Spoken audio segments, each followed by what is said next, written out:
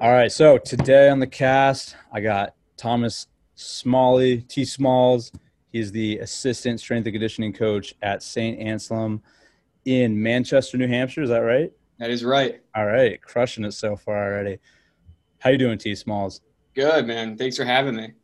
Yeah, no problem. So you just started out in this new role on Monday. You were telling me before, right? Yeah. So I started Monday working for Coach Fitzgerald, who is also a Merrimack program alum, which is exciting. Oh, That yeah. he kind of has had the same professors as me and has been through the same coursework as me. Although he did say that his capstone was a lot harder than ours, so Really?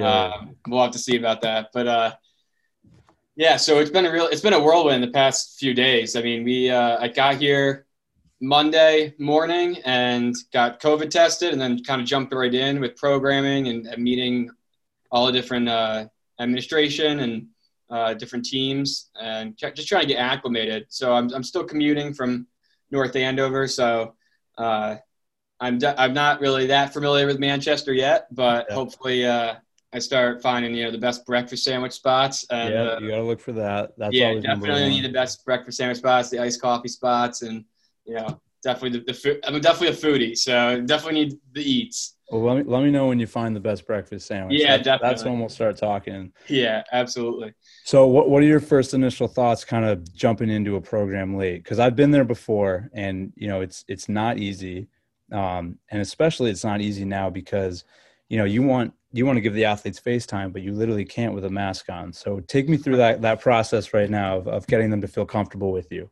Yeah, absolutely. I think the first thing I did was obviously meet with the coaches first, meet with the ATs. I want to get to know them, even if they can only see the top half of my face. Right. At least they can see me in person, and know that I'm here to help them help the athletes meet their goals. That's at the end of the day, we never want to forget why we're in this business, and that's helping the student athlete perform better on and off the field or court.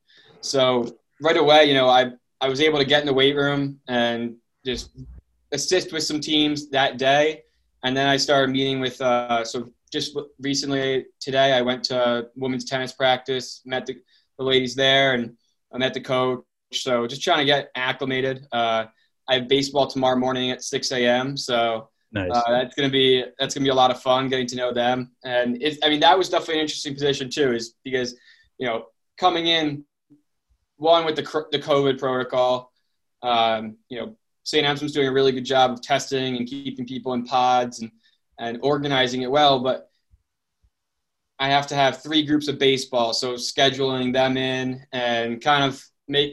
making Coach Fitzgerald's life easier as he takes on the head role.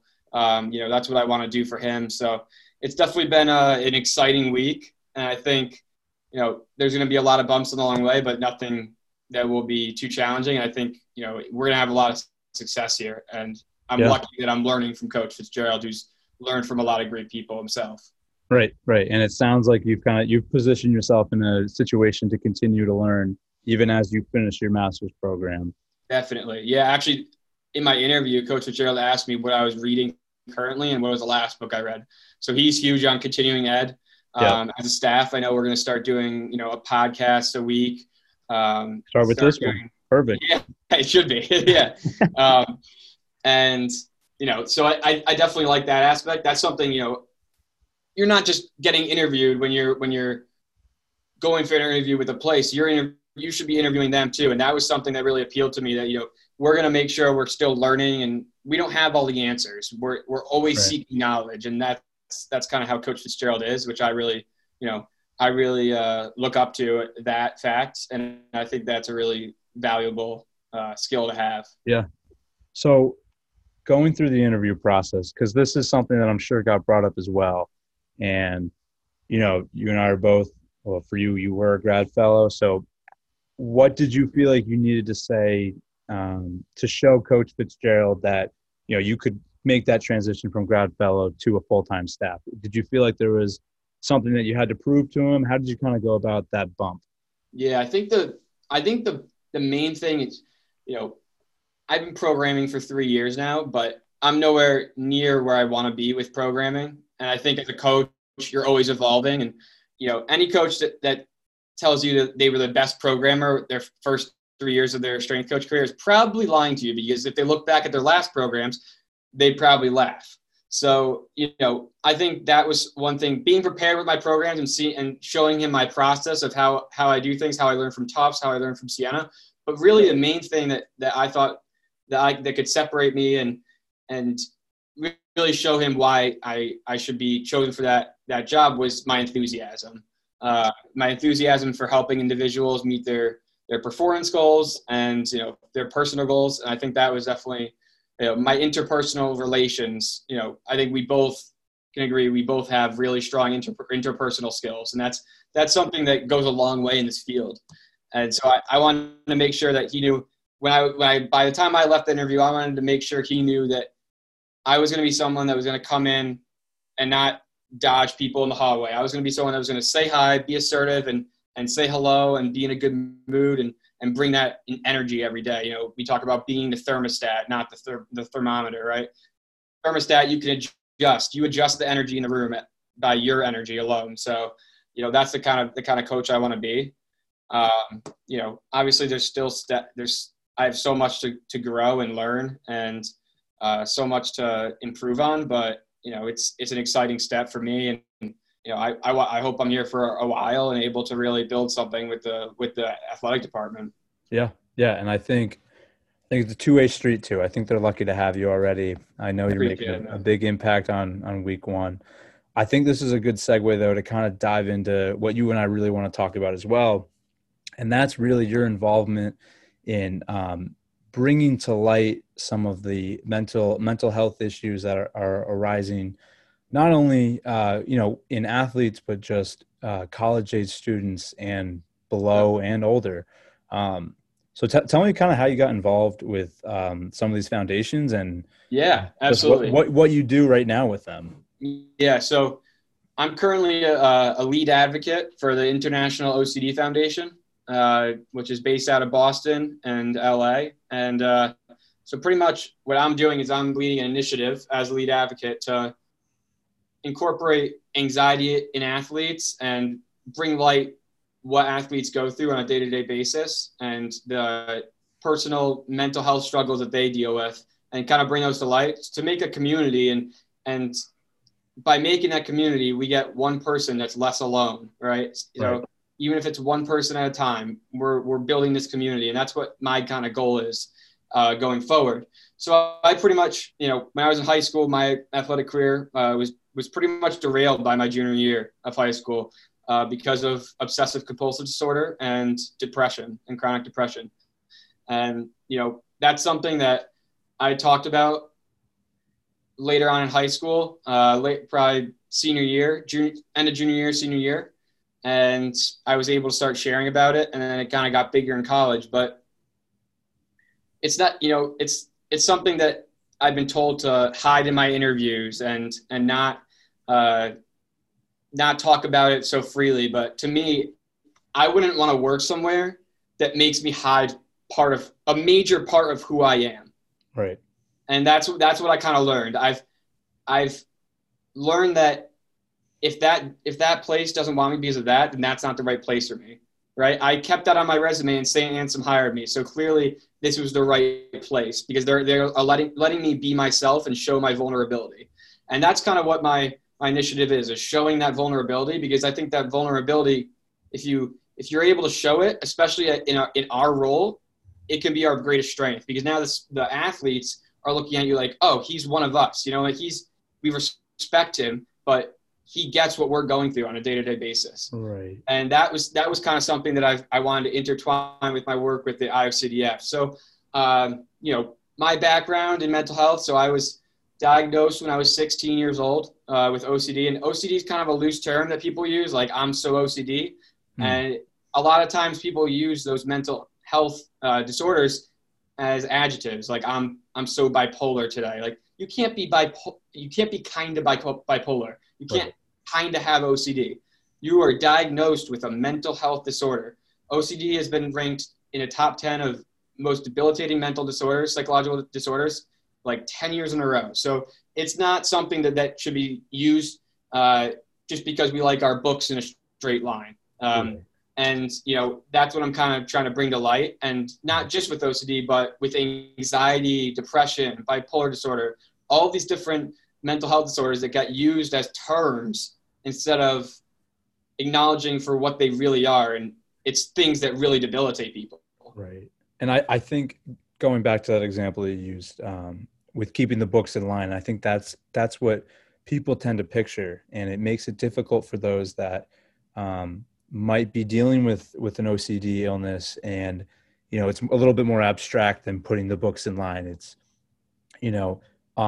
not understanding why they're having so many compulsive thoughts so often. Right, exactly. So like you said, so especially walking through the hallway and saying hi to everyone, like you said, when we started this, you're doing that in a different way. You're showing your athletes that, you are vulnerable. You were in a certain scenario, and that, this certain scenario can be worked with. It doesn't always need to be overcome. I think that's a big thing too, is right. You don't need to be... That's so true, man. That's so true. I think, we're like, oh, we have this huge mountain we have to climb over. Right. You can move with the mountain. Yeah. You know what I mean? You're so right. And I think that's, it's not like I just cured myself and boom, I'm here today. Right. It's been I still am in treatment. I still take medication, Right. These are things that I'm open about now, but that are true to me. I don't let OCD define me and my depression define me, but I don't want to hide it either. And that's kind of, where I'm at with my journey. And I think that that's really true what you're saying. People look at this huge, I wanted my athletes to know I hit rock bottom. Yep. I was suicidal. I couldn't leave the house. Right. I was failing out of high school. So I hit that low point, and I've seen low. I've seen the lowest of lows. So I understand what these athletes are going through in different ways. So I think that's definitely something that, I've almost, can be seen as a negative, but I've tried to turn it into a positive in the way I approach things. But it's not without struggle, right? I think looking at it in high school, I probably was like, oh, I have to overcome this. I'm never going to. There's no way I can get over this. But really, it's managing it day to day, being in the present, and understanding that there's going to be good days and bad days, and trying to manage it and do that maintenance work. Right. It's less about the light at the end of the tunnel and more so about, here's our current situation. Are we going to take one or two steps forward or backward? Definitely. So as a coach, how have you made it clear to your athletes that this is something they can come to you with? And I think I do think this is important because there is this kind of stereotypical strength and conditioning coach, and athletes tend to believe that that's every strength coach in the room, that they're this bald guy with a red beard, good looking. No, I'm just kidding. But you know what I mean? Kind of scary looking, and that they can't even begin to process the complex feelings that their athletes are feeling. So what do you do to make sure that they can do that? Right. Yeah. No. I definitely have some tactics that I use. I think the first thing that I would say is kind of just being myself and letting them know who I am, and kind of getting those side conversations going amongst training sessions, and kind of asking, their background, just kind of getting to know them first. And then, obviously social media plays a part.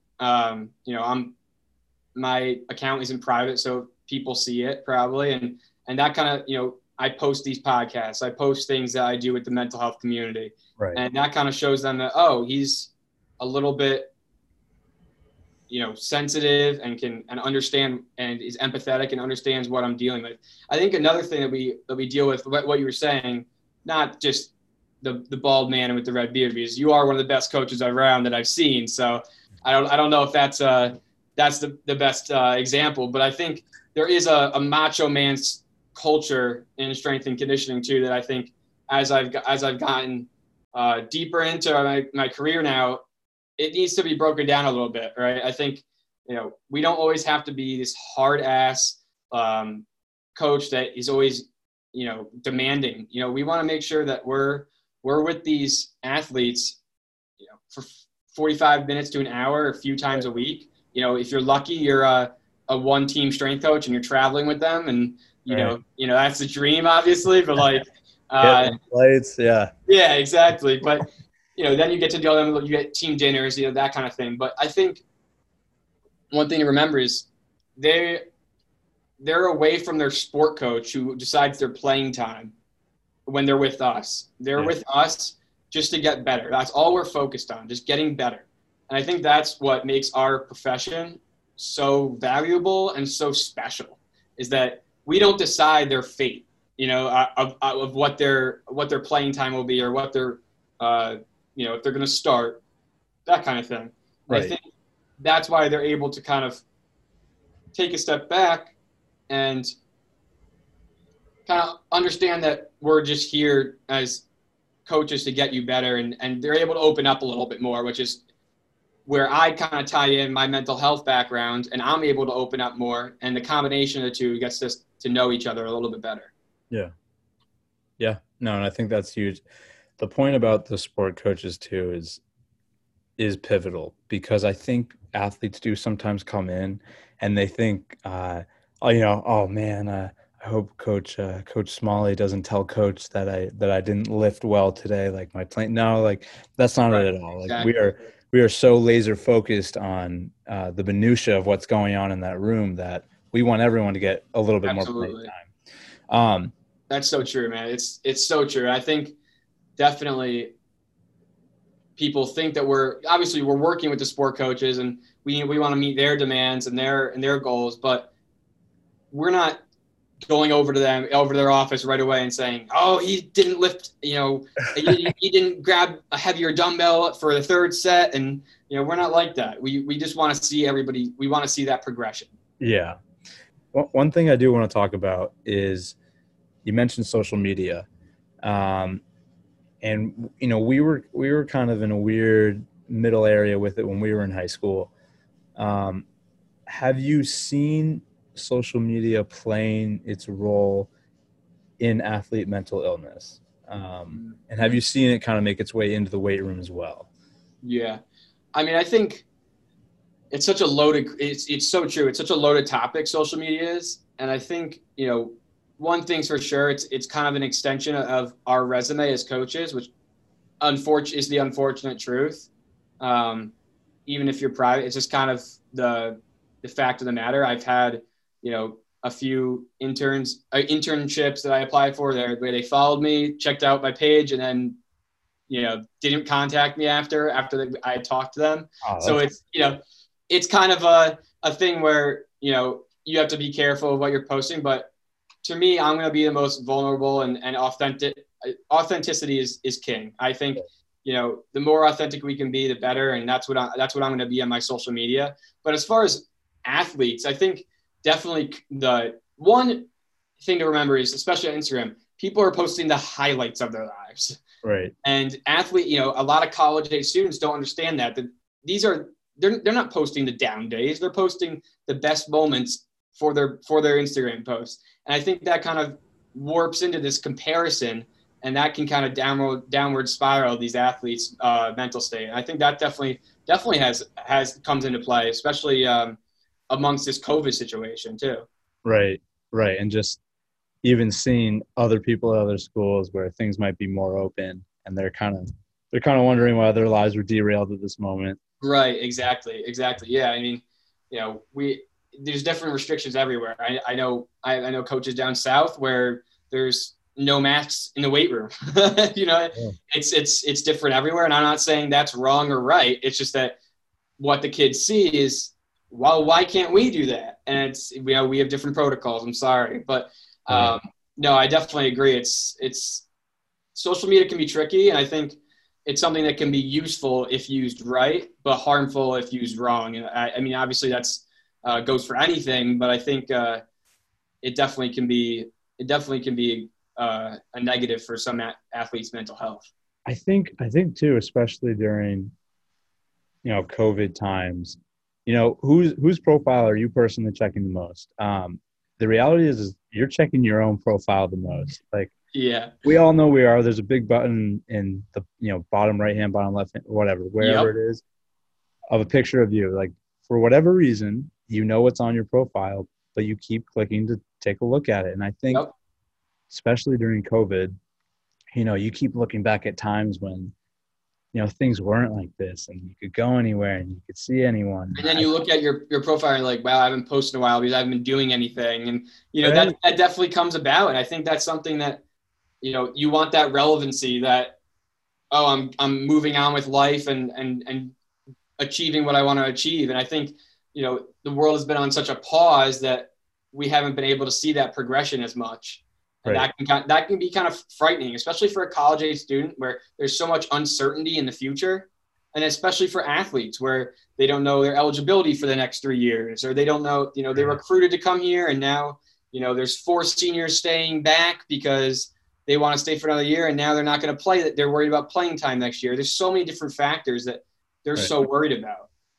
Do you find that you're programming differently so that, not only is there's this performance aspect, but so that they can, in some capacity, feel like, like this is a space that I want to be in, because for a lot of the athletes, like this is the only place they can go right now. Yeah. And I know, obviously like we're programming for performance, but, even as much as I can, like if I can throw something in that makes them see that like, this is a place where you guys can feel comfortable. Like you can let that down a little bit. Is there anything that you're doing that you feel like has been helping in that regard? Yeah. So with my programs, what I do is I put this little, which I'm going to talk to Coach Fitzgerald, hopefully we can implement it here, is I just put a little scale of it's muscle soreness, fatigue, stress, and sleep. And so it's like a 1 through 5 scale, 1 being the worst, 5 being the best. And it kind of, that's one thing that I do. That will I check it before every lift? Probably not. But at the week's end, I kind of look at everybody's and see, okay, who was really fatigued this week? Who was really sore this week? Because on a week-to-week basis, it is pretty great to kind of have that information. So I think that's a really useful tool. So kind of those student athlete questionnaires and those surveys, that it's just kind of in the right corner of the program that they can fill out and just circle. They don't have to write, 4 paragraphs, just an easy circle. And it just lets me know, just kind of athlete monitoring. And then another thing that we're doing is just trying to like get them to compete a little bit in here. I think kids are missing competition so much. I saw what you did with Jenga and is it sprinting? Oh yeah. You can do anything with it. You could do sprints. You could make that's squats. To me, like I took that and I was like, I'm going to ask Sam's permission if I can copy that, but that's something Everyone I love. Copy that. Everyone, you know what I mean? Don't need permission. That's something that I love that you did, that, it adds this element of fun and competitive drive, because I think, especially if the sport has been canceled for so long, these athletes are dying to compete. And I think that's what they really need in there. Yeah, agreed. They want to see where the progress is going. They want that end goal. That's why they play sports. They didn't come here to be weightlifters or powerlifters. They came here to compete in their sport. Right. I completely agree. And I think this is something Coach Mendoza and I have been talking about a lot just with at Brandeis is how can we get them to compete? How can we get them to compete in a COVID safe area? And just talking about how important it is for these athletes to compete. Yeah. And just because like practice is so limited right now. Mm-hmm. And so it's up to us, as Coach Kamal says, to give them what they're not getting. Right. And obviously that normally he's talking about like physical adaptions and making sure everything's balanced, but in this case, it is more so the mental piece and the competitive piece too. Yeah. Those are 2 factors that kind of have to be in addition to the physical piece. Yeah. Yeah. One of the biggest things and might be one of the last things that I do want you to discuss as well is how can we as professionals be better at not only monitoring but recognizing when someone might need either an extra nudge or a little bit more help. Yeah. I mean, I think the first thing to know is that obviously as strength coaches, counseling is out of our scope of practice. If they're in serious psychological danger, I'm going to refer them. I'm going to contact somebody. That's the first thing. That's the first step. And it has to be done because you're trying to keep them safe. Safety is so important. But, you know, if they're dealing with something that they want to talk about, I think as coaches, just being there to listen is so huge. You know, I always say God gave us 2 ears and 1 mouth for a reason. Listen more than you speak. And, you know, I think as a young college kid, I definitely spoke more than I listened. But now, as I take a step back and get further in, I think I'm definitely listening more than I speak. And I think that definitely helps, especially establishing those relationships, just knowing that, you know, leaving the off one thing that Coach Fitzgerald actually first day told me is leave your office door open. And that's kind of something that I've been doing, you know, for the past couple of days. Obviously I haven't been here too long, but it's something that I'll continue to do, because I think it's like freshman year college, you know, the dorms, like leave your door open so you make friends. Leave your door open so you look inviting and so that people approach you and you get to know faces. And especially during this COVID time when people are wearing masks all the time, it's like I want to make sure I'm seeing people as much as possible. So I think that's definitely one thing that we can do. And then also recognizing that, you know, the situation that the athletes are in right now is very unique and, you know, unprecedented. And I think that putting immense amounts of pressure on them constantly as strength coaches isn't going to help them, especially because they're probably feeling pressure from the uncertainty of their sport. And then, you know, like you said, we want this weight room to be somewhere where they come in and say, oh, I'm happy I'm here. And I think lessening the pressure and letting them enjoy themselves is definitely going to be a key. And I think that's going to have more results than just pushing. Yeah, kind of changing the lens right now, changing the frame. You know, like we said, tweaking the knob between performance and, you know, giving them that space where they can take a second and breathe. Right. I mean, I always say one of the quotes, I forget who said it, but it was phenomenal. It stuck with me forever. Is the weight room is character revealing, but it should also be character building. And I think that is something, you know, that I want to live by, running a weight room, you know, being in a weight room my whole life. That's what I want to live by. I don't want it to be, you know, just character revealing. I want it to build character and help people grow.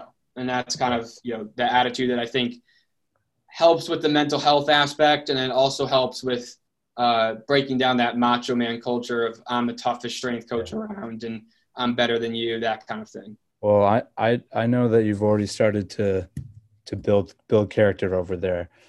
Tom, thank you so much for taking your time. I'm psyched we were able to do this. We're doing a part 2. I don't care if you don't want to do it. No, I'm in, man.